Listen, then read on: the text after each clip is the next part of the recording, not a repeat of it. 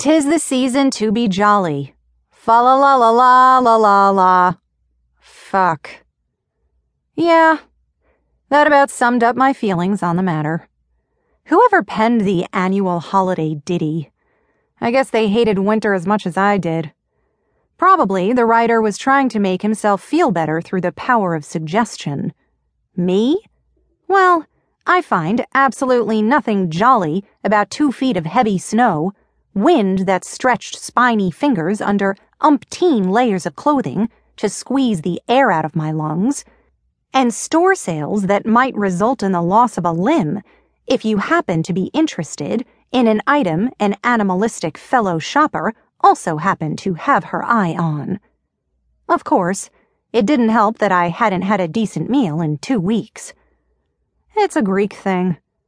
Oh, I know most if not all Christian religions observe Advent. It's just, well, let's just say the Greeks aren't known as the birthers of drama for nothing. Pre-holiday fasting was not merely a religious tradition, it was an all-out experience. And my mom, Talia, adhered to it as tightly as hot wax applied to certain delicate areas come bikini time.